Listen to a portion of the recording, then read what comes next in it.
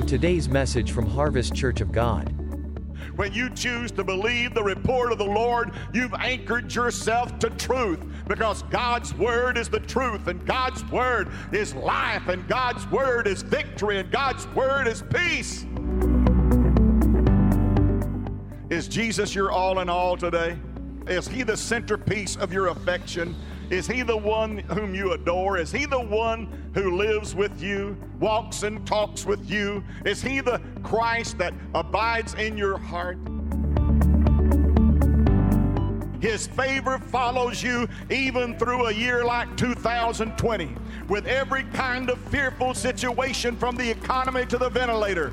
Fear doesn't cancel the fact that God's goodness and mercy will follow me all the days of my life.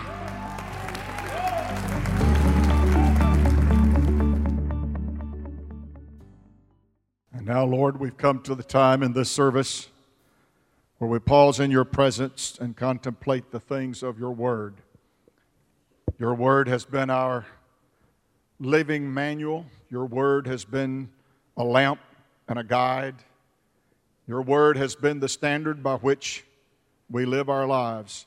We know, oh God, that your Spirit has something to say to us. And you said that where as few as 2 or 3 are gathered, you said, I will be there in the midst of you. Thank you for your presence in this meeting today. And I ask you for something of which I'm not worthy. I ask you to use me, O Lord, as a vessel, that you would touch me and touch my lips and touch my heart and mind, and help me to communicate your word for us today. In Jesus' name, amen and amen. What times we've come to live in. In Charles Dickens' novel, A Tale of Two Cities, he said, these are the best of times, and these are the worst of times. How can things be the best and at the same time be the worst? Well, there are many things that are right and many things that are pleasant, but there are also some things that are wrong and things that are unpleasant, just like it is in most situations. There are a lot of controversy, things that don't seemingly go together. We hear now about our culture that this is cancel culture, that so many things are canceled, everything from school to sporting events to all kinds of matters. In fact, the Church of God canceled the General Assembly and just decided for everybody to stay in their place for 2 more years. That sounds like circle the wagons and hold the fort, doesn't it? It seems like the church is being postured in this position of playing defense. What's going to be the damage, and will we be able to withstand it? What's going to be the final number? What are we looking at as far as the church is concerned? Well, so far the church has kind of took it on the chin in this country. So far the church has really been denied a lot of the things that we just take for granted every day. There are still places where they're not able by law to gather together and worship like we are here today. So this is good for us, but it's bad for them where they are. In some places there is laws that are in effect that prohibit them from meeting, and any group of 10 or more is strictly against the law. So there's a lot of things that are going on in our culture today, and a lot of things are canceled that we normally look forward to and normally that we like. And there are some that are analysts and evaluators that say we may be living like this for a long time, that many of the things we took for granted, like a shake hands and hug a neck and that kind of thing, that might not be what's in our future. I really don't know what the future looks like. But I do know this. I know that something cannot be canceled except by the person who created it. And being, as the Bible says, all things consist by the word of his mouth, and that all things were created by him, and without him there was nothing created that was created. So that if God is the creator, and God is the origin and the genesis of it all, then he's the one that says when it's canceled. He's the one that says long enough or how much that's going to last. because I believe that God is in charge of all of history. I believe that God is in control. I believe that God knows where we are. I believe God knows all about the GNP. I think God already knows about the law of diminishing returns. I think He already knows about the economy. I think He already knows about the pandemic. I think He already knows because He inhabits eternity and He travels through eternity. He's in our tomorrows and He's in our yesterdays. He is the Lord of the present, but He's also the God of the omnipresent. He is a God who is able to be everywhere present at one time. And I want to tell you here today that every one of you in this house, you're a container, you're a vessel. A vessel. We'll look at some scripture in just a minute in 1 Timothy 2:20 that says that we are all containers. We're vessels. In a great house, there are vessels. There are some that are vessels of gold and silver. There are some that are vessels of hay and stubble, the Bible calls it. There are some that are honorable and some that are dishonorable, or as we would say, ignoble. They're not noble. So then we come to this reality that God inhabits people, that people are the dwelling place of God. In fact, the Bible tells us in 2 Corinthians 6:16, know ye not that ye are the temple of the living God. As God had said, I will walk in them, and I will dwell in them, and I will be their God, and they shall be my people. Wherefore come out from among them, and be ye separate, saith God, and touch not the unclean thing, and I will receive you, and I will be a father unto you, and ye shall be my sons and my daughters, saith the Lord Almighty. So then we find out that we are a holy temple. In Ephesians chapter 2, he says at the end of that chapter, ye are no more strangers and foreigners, but now you are fellow citizens with the saints and are the household of God, a holy temple fitly framed together and a habitation of God through the Spirit. So then we all are indwelt by our God. Amen. We brought Him to church with us today because He's in us, around us, above us, beneath us. He is everywhere present, but He is basically at home in your heart, at home in your mind. You are the habitation of God. Through the Spirit, He indwells you. He walks in you. He is a father to you, and you are His son and you are His daughter. And of all the people that are used of God, vessels that are used of God, there are some that have great notoriety. There are some that are famous. There are some that are rather small and insignificant. But they all play a part in God's eternal plan. The Apostle Paul, Debbie tells me sometimes I pay too much attention to the Apostle Paul, and I understand that because he's not really cool on women. And so I understand why she thinks enough of Paul already. Let's hear somebody else. Paul wrote over half of the New Testament. 13 epistles are accredited to him. Wrote over half, like I said, of the New Testament. He is called the architect of the early church. He's called the Aristotle of the Christian faith. He is the great philosopher. He's the thinker. He is the one that put all of these duties and responsibilities of people in the church. He talks about bishops. He talks about deacons. He talks about all kind of attributes and congregational life as we know it. We basically owe that to Paul. Jesus didn't tell us anything much about a church except that He'd build it on a rock and that the gates of hell would not prevail against it. That's basically what Jesus said about the church. So we have to go to the Acts of the Apostles and find out how that whole nuance of church and congregation is instituted and how it functions and how it works in the plan of God. The Apostle Paul was a great evangelist. He was a missionary. And sometimes when you are so zealous for God, you become controversial. And Paul became controversial because he took such a strong stance on Jesus is the Son of the living God. He's the Savior of the world, and we're saved by grace through faith. Now, to a Jewish audience, that was tough to hear because the Jewish audience was all wrapped up in feast days, rituals, ceremonials, laws. All of those things were part of Judaism. And Paul was trying to tell them, it's simple. It's not near as complex as you're making it. It is as simple as by faith receiving the grace of God in the person of Jesus as full pardon and full salvation from the sins.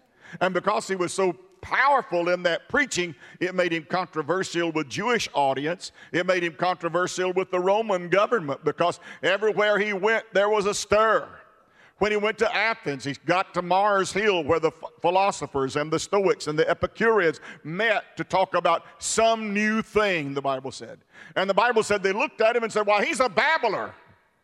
They called him a babbler, the Bible said, because he brought strange things to their ears, because he preached unto them Jesus and the resurrection. He was very, very Christological. In other words, he was very much established in the doctrine. Pauline theology teaches us that Jesus Christ is all and in all. That Jesus is all you need to know.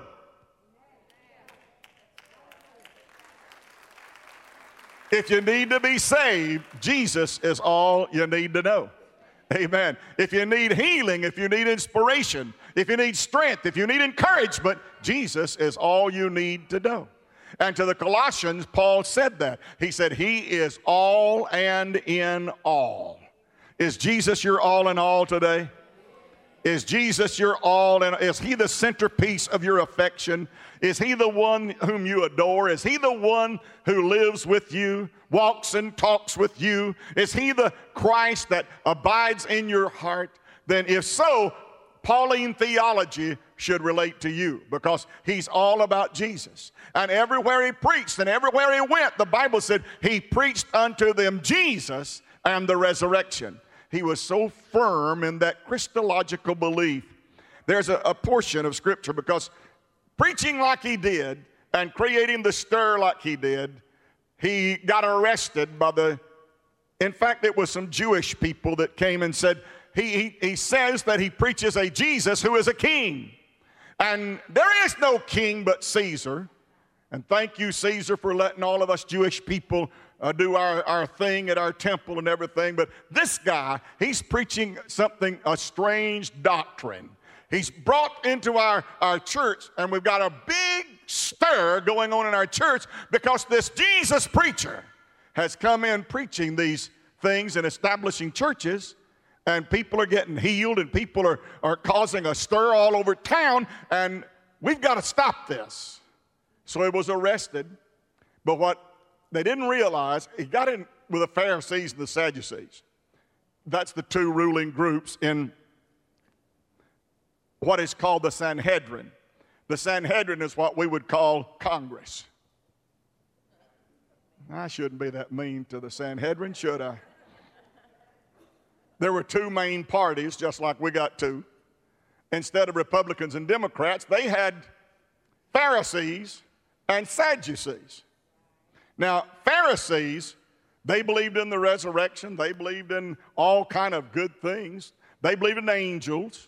They believed in the afterlife. They believed you went to heaven. They believed that God's law was to be carried out. Sadducees, they didn't believe in angels. They didn't believe in spirit. They didn't believe in a resurrection. They didn't believe in a lot of things that are mystical. And their title says they were sad, you see.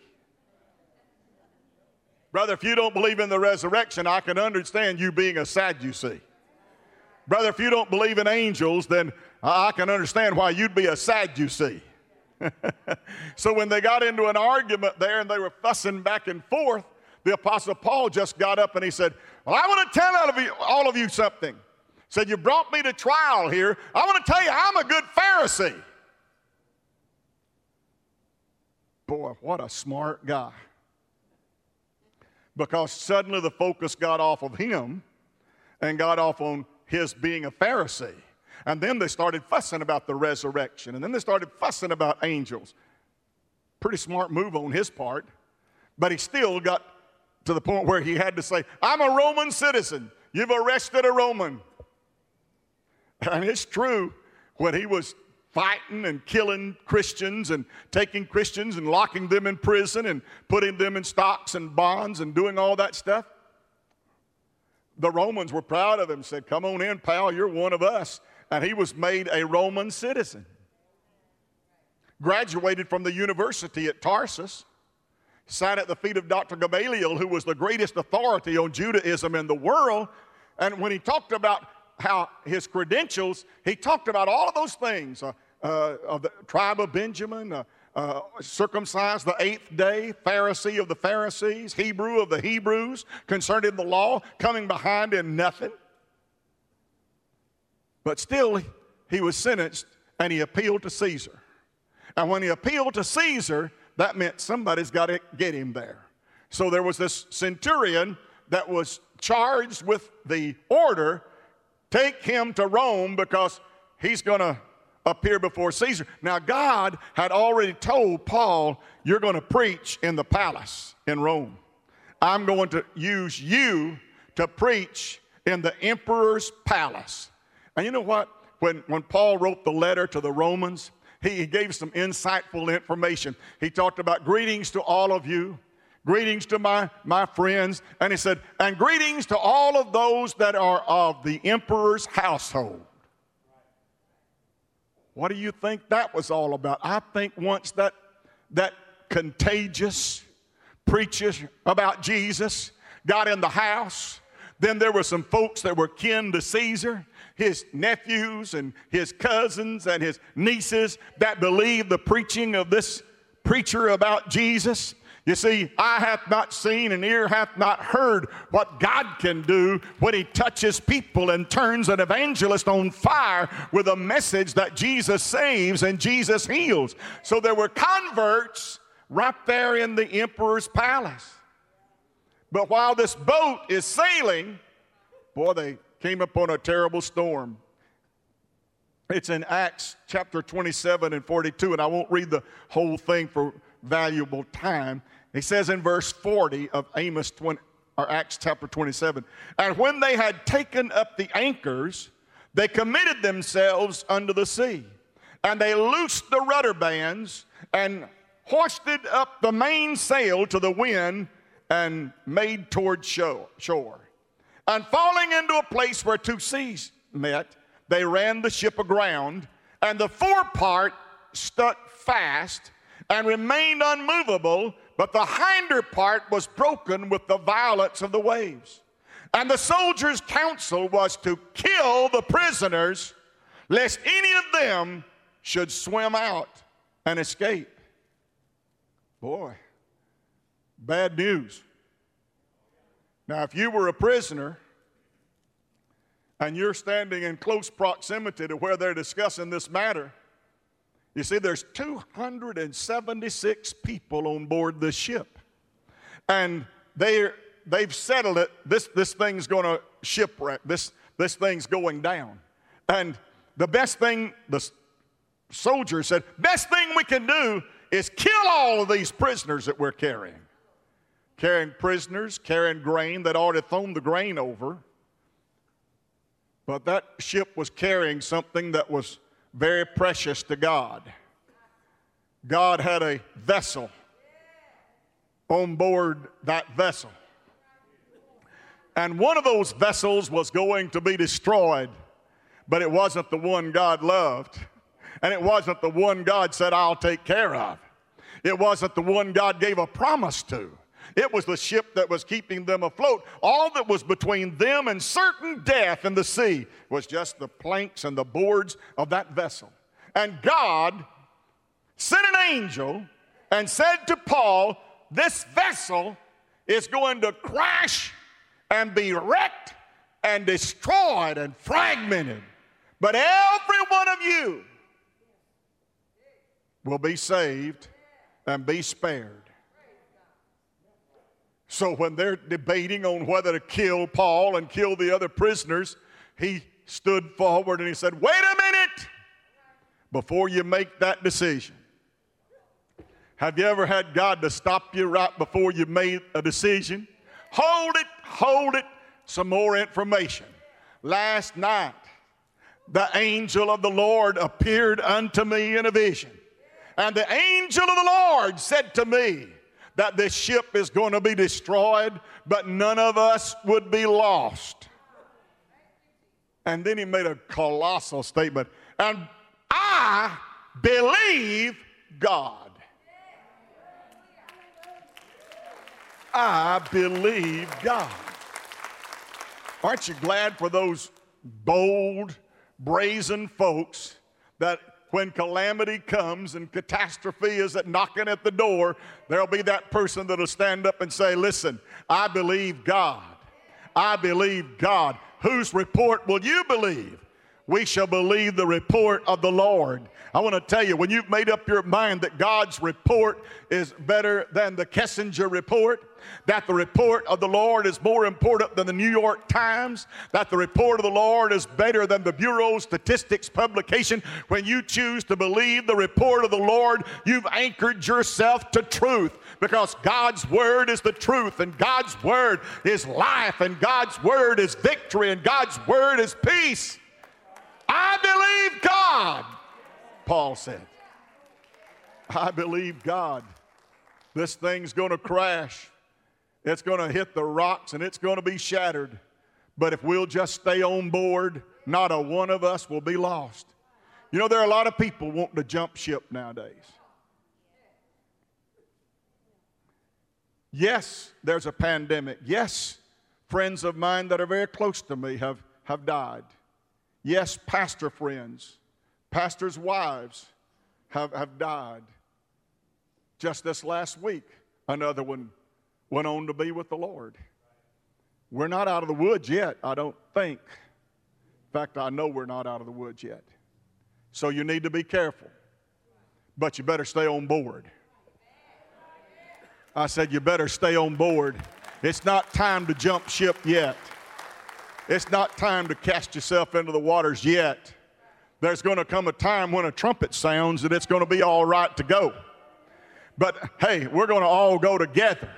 I said we're going to all go together. That trumpet's going to sound and the power of God is going to strike this earth and gravitation's going to lose its power and we're going to go up to meet the Lord in the air. We're all going to jump ship one day, but not now. And until that day, you stay on board, because God has given us a promise that vessel is not going under, it's going over. And the soldiers' counsel was to kill the prisoners, lest any of them should swim out and escape. But the centurion, willing to save Paul. Wow. That centurion had come a long way, hadn't he?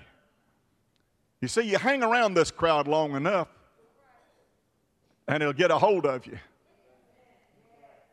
There used to be an old song, Country is Cornbread.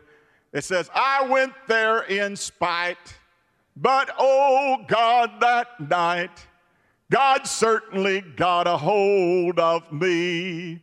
Well, something got a hold of me, praise God. Yes, something got a hold of me. I went there to fight, but oh God, that night, God certainly got a hold of me. That centurion that was attached to the Apostle Paul, the Bible said, and the centurion, willing to save Paul, kept them from their purpose and commanded that they could swim, should cast themselves first into the sea and go to land. And the rest, some on boards and some on broken pieces of the ship. And so it came to pass that they escaped all safe to land. Sometimes what's carrying you falls apart. Sometimes you've connected yourself and committed yourself to something that when it starts falling apart, you realize, I need to do something.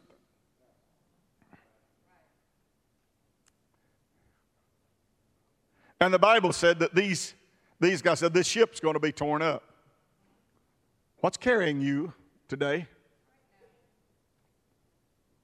A marriage, a relationship, a business. What's carrying you? Are you a passenger on a vessel today? I hope that you're on the right vessel. This vessel right here was in port at a place called Fair Winds. And the owner of the ship and the captain said, let's try to make it to the next juncture. It'll be a whole lot better. There are better accommodations. There's a better harbor. And let's just go on to the next port and it'll be better. We'll winter there. But the Bible said Paul stood up and he said, wait a minute. The Lord has showed me that if we sail in this vessel, then we'll hazard our lives and we'll jeopardize our lives, and this ship will not make it to the port that you intend to take it. What do you call that? A warning. A warning. You're driving along the highway and a red light comes on the dash that says oil. Boom, boom, boom. And it starts making that racket. Bah, bah, bah, bah. What do you call that? Warning. Do you just keep on going? I had to teach Debbie this lesson the hard way. She felt like if this old car will just get me to that next place where I'm going, oil light flashing, rods a pinging, and yeah, burn up the motor. Sometimes when you ignore the warning, you have to experience the consequences. My dad used to say it this way: he who will not listen to the rudder must answer to the rock. Another one he used to say was, if you won't listen, maybe you'll just have to feel. Boy, you heard that one, haven't you? Paul stood and said, brethren, don't do this. Please, let's don't hazard the lives of 276 people. But the Bible said, Sister Sue, the captain and the owner elected to not take the advice of Paul, and they sailed anyway.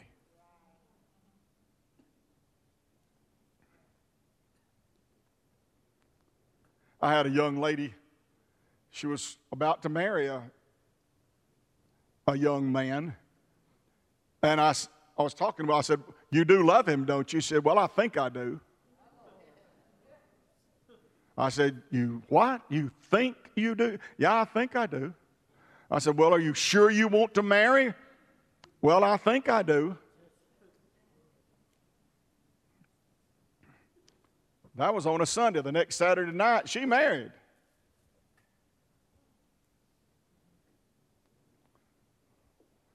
It didn't take but about 2 or 3 days to realize I shouldn't have done this. So here she comes back, knocking at my door. You know what she was looking for? An excuse me.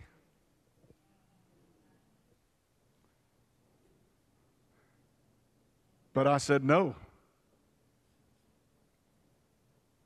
Boy, you're looking at me. You mean God expects you to keep your vows? Yeah.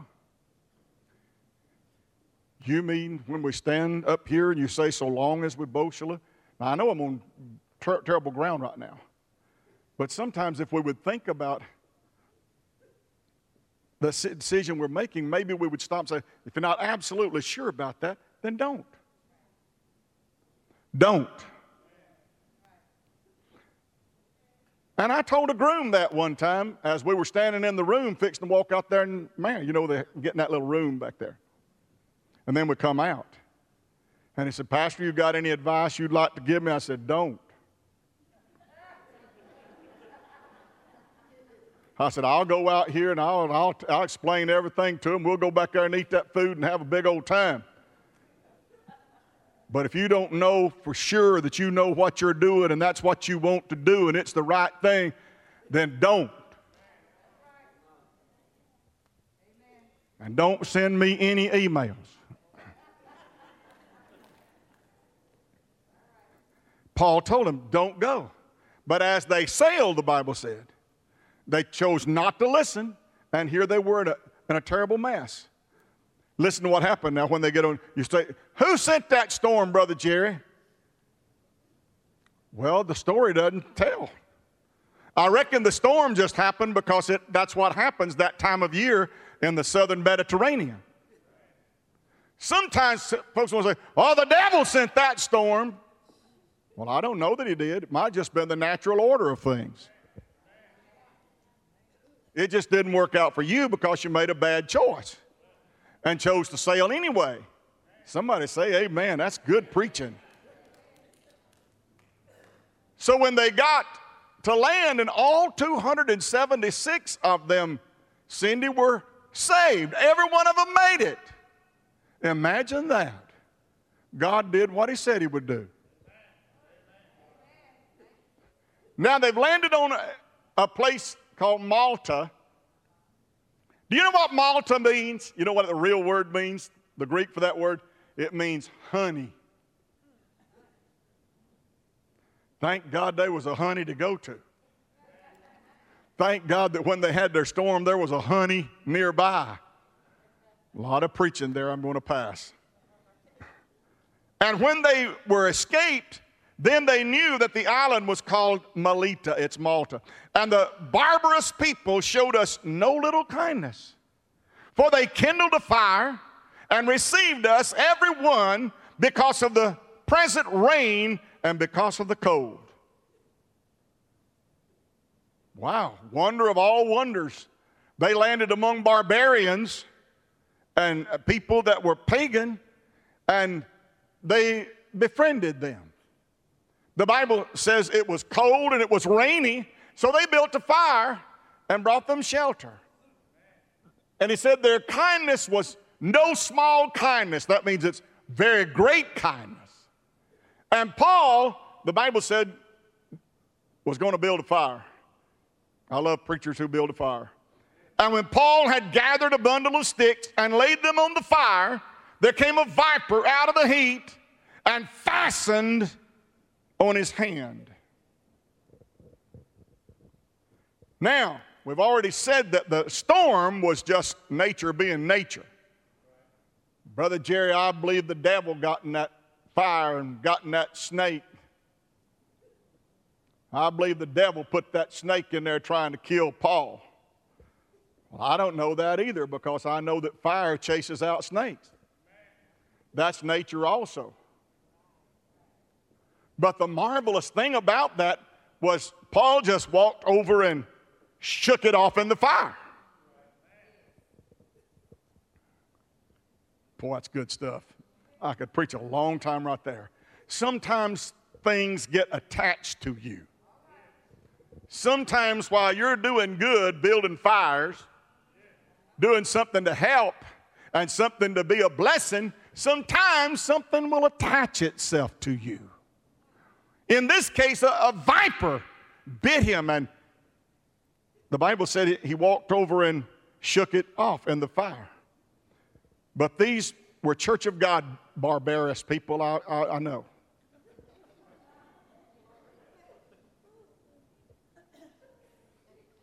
And when the Church of God barbarians saw the venomous snake hang on his hand, they said among themselves, no doubt this man is a murderer.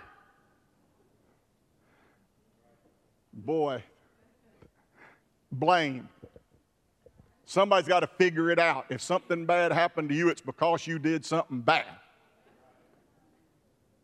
If something came your way that's hurtful, that's destructive, it's because you're just not who you ought to be, and you're just not. Listen to what they called him. They said, this man must be a murderer.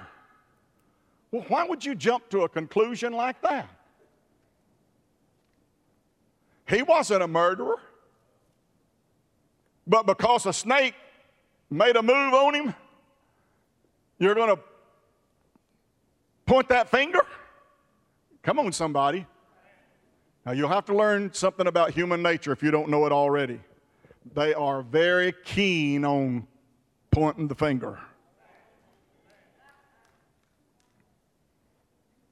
Buckle your seatbelt, especially in churches. It's got to be somebody's fault. Got to be somebody to blame. And here these barbarous people were that said, he got snake bit because he's a hypocrite. Got snake bit because the real truth is he's a murderer. Well, that's not true. None of that is true. Why would you jump to a conclusion like that? Amen. Preach it, Brother Jerry. Thank you.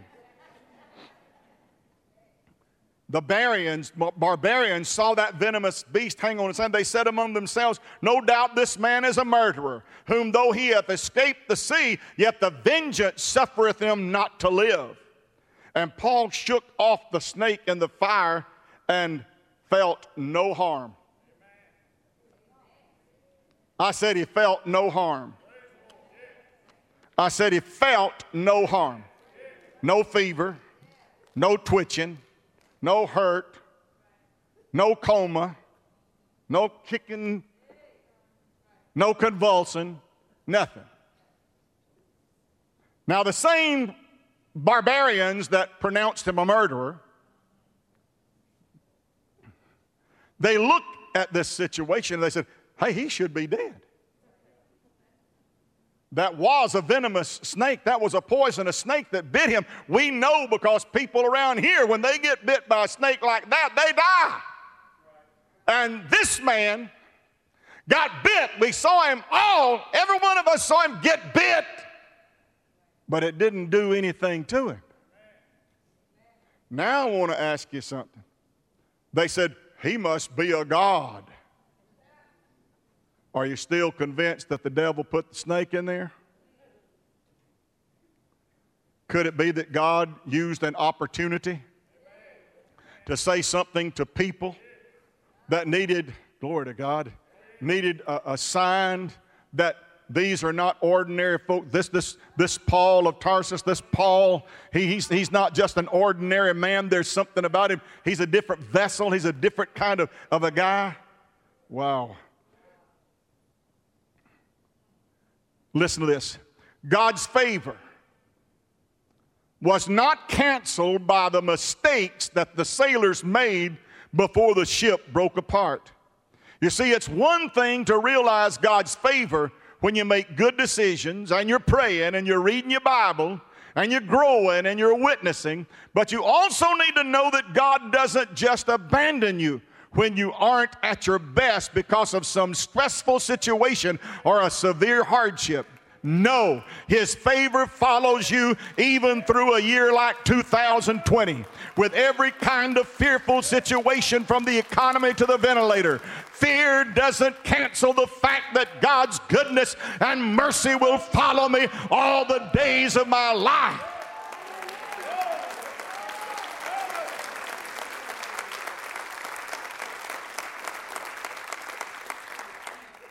So God knew where their ship was sailing, and God knew where it was going to land. So God's favor went before them to prepare the hearts of a people that would minister to them. God's favor awaited them in the place where their mistakes had landed them. I said God's favor awaited them in the place where their mistakes and their bad decisions and their bad choices had landed them.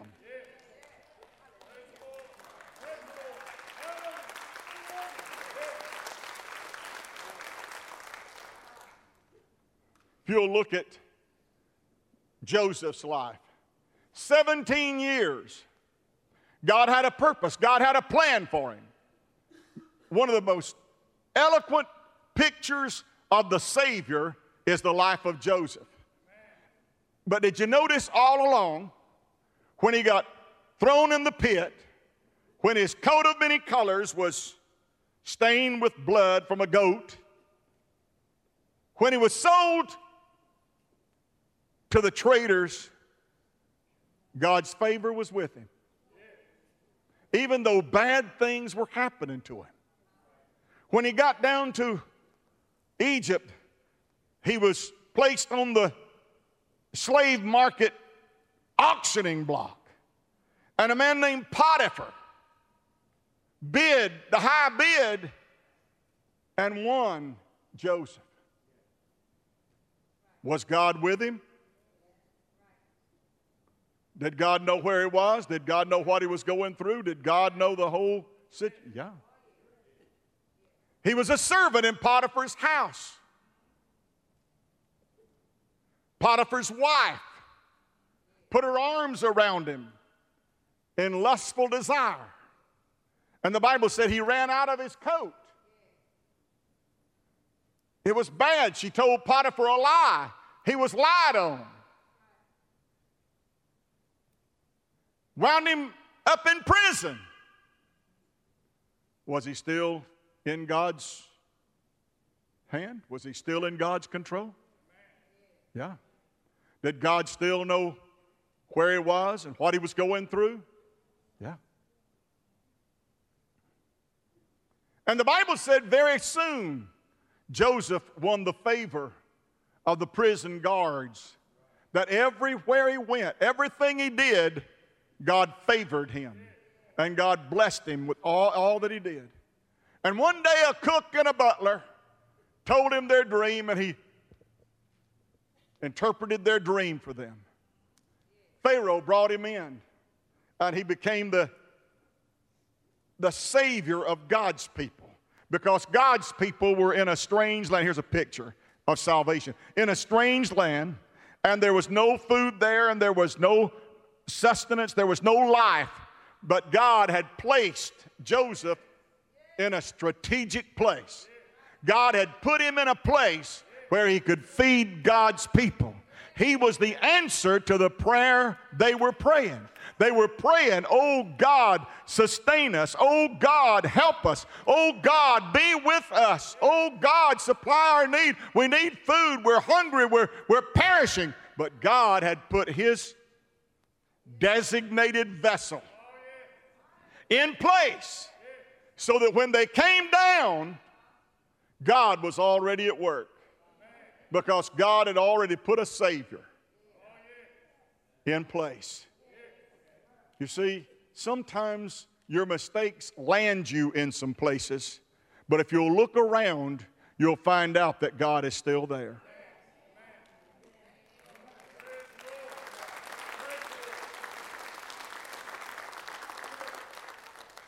You ever make some decisions that you would like to have that do-over? Don's chipping game is so bad. The only thing that exceeds his poor chipping is his poor putting. And he's very glad because when we go to play these little tournaments, they've got what they call mulligans. And they're trying to raise money. So they'll sell you a mulligan for $10. Most of the time you can buy two. Don always buys as many as they'll sell.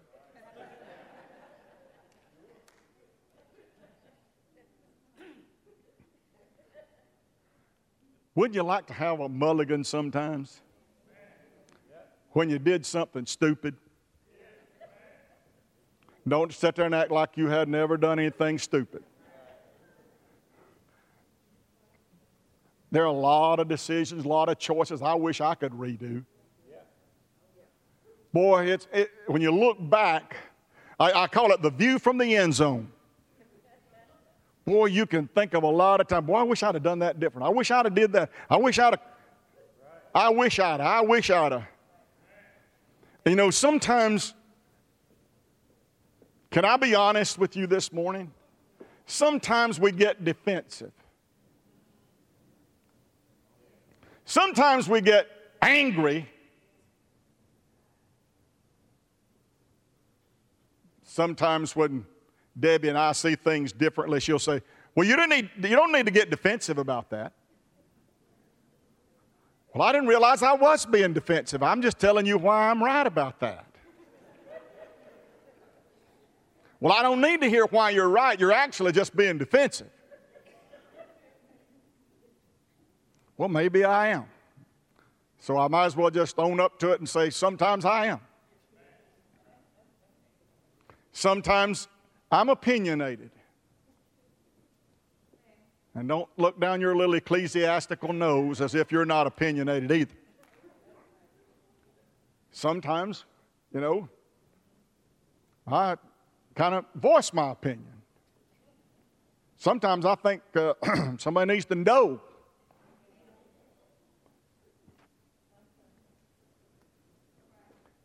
You see, the thing about that finger that points like those barbarians did, that thumb's coming right back at you, isn't it? God's favor didn't cancel. Wasn't canceled. In our text, God's favor waited for the people when they got to the place they needed Him. You know that snake issue? Come on, Olivia, and help me quit. That snake issue. Brother Jerry, the Bible said he's a serpent, ain't he? Yes, he is. He slithers and slimes his way. He really does. Did you know that Moses, when he was being positioned by God, the Bible said he rose up and did what the barbarians accused Paul of, murder. Now Moses is guilty. Paul wasn't guilty, but Moses was guilty. And his problem was he didn't want to do it God's way, he wanted to do it his way. So he rose up and slew an Egyptian that was beating a Hebrew. No, I'm not going to wait on God to do it his way, I'm going to do it my way. And he killed. And the Bible said he ran. And he ran to Midian, and the Bible said he was tending sheep on the backside of Midian. And God appeared to him in a fiery bush. And he said, "What is that thing in your hand?" "Oh, it's just a stick." And God said, "Throw it down." And when he threw it down, it became a serpent. And God said, "Pick it up." And he walked over and picked it up. And it was a stick again. When Paul realized he had been bitten by a serpent, he just reached over and shook it off. The scripture said, "These signs shall follow them that believe. In my name they shall cast out devils. In my name they shall lay hands upon the sick and they shall recover. In my name, if they drink any deadly thing, it shall not hurt them." Moses threw his stick down on the ground and it became a serpent. There was a time when Israel was so rebellious. They were in the wilderness wishing they'd stayed in Egypt. They were longing for normal. Normal for them was slavery. Normal for them was baking bricks in the oven and carrying them and building the pyramids for the pharaohs. Normal for them was the beating. Normal for them was the verbal abuse. Normal. And they said, "We wish we were back. Being out here in this abnormal place is so bad. At least while we were in Egypt, we had spice, food to eat. And at least we had a bed to sleep in, and at least we had a shelter. Here we are out here in the wilderness and don't have anything over our head. Here we are out here trying to find water out of a rock that he smites with his rod. Oh God, I wish we were back in Egypt where it's normal." Well, we'll have to say we're in abnormal times right now, aren't we? But I want to tell you, God doesn't cancel His favor just because you've come to an abnormal time.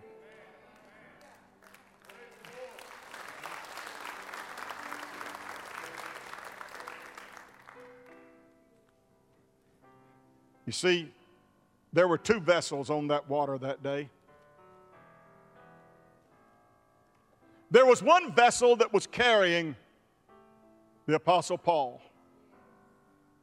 There was another vessel named Paul that was in that number of passengers that ship carried. But the Apostle Paul was carrying something. It didn't matter what carried him as long as he was carrying.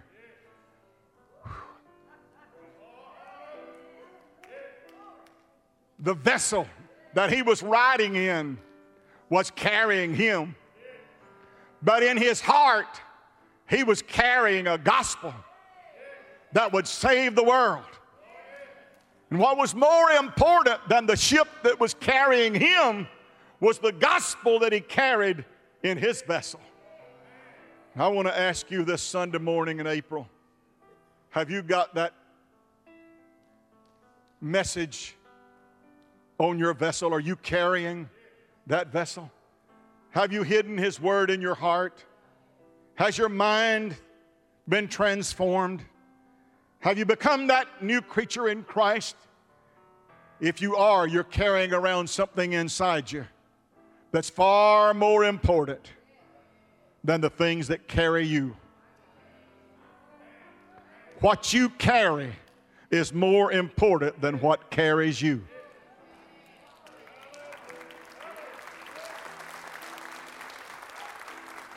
Stand with me, please. I'll save those jars of clay for next Sunday. In a great house, we're vessels. We're vessels. We're carrying around. The Bible said, always carrying around the dying and the death of the Lord Jesus. One time that scripture totally won't come where it is. But it says, we are always carrying around the death of the Lord Jesus, the dying of the Lord Jesus. Always carrying about the death of the Lord Jesus. Is the cross in your heart?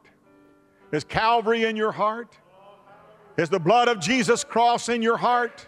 Are you carrying around Calvary? If you're carrying Calvary with you, then praise God, it doesn't matter what's carrying you. It's what you're carrying that's so important. Are you carrying the cross? Are you carrying Calvary? Thank you, Lord, for allowing us this morning to be in this house of worship. And thank you that every one of us is a vessel. You said there are vessels of honor and there are vessels of dishonor.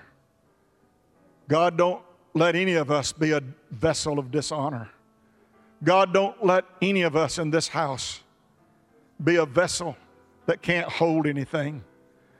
We want to hold your blessings. We want to hold Calvary.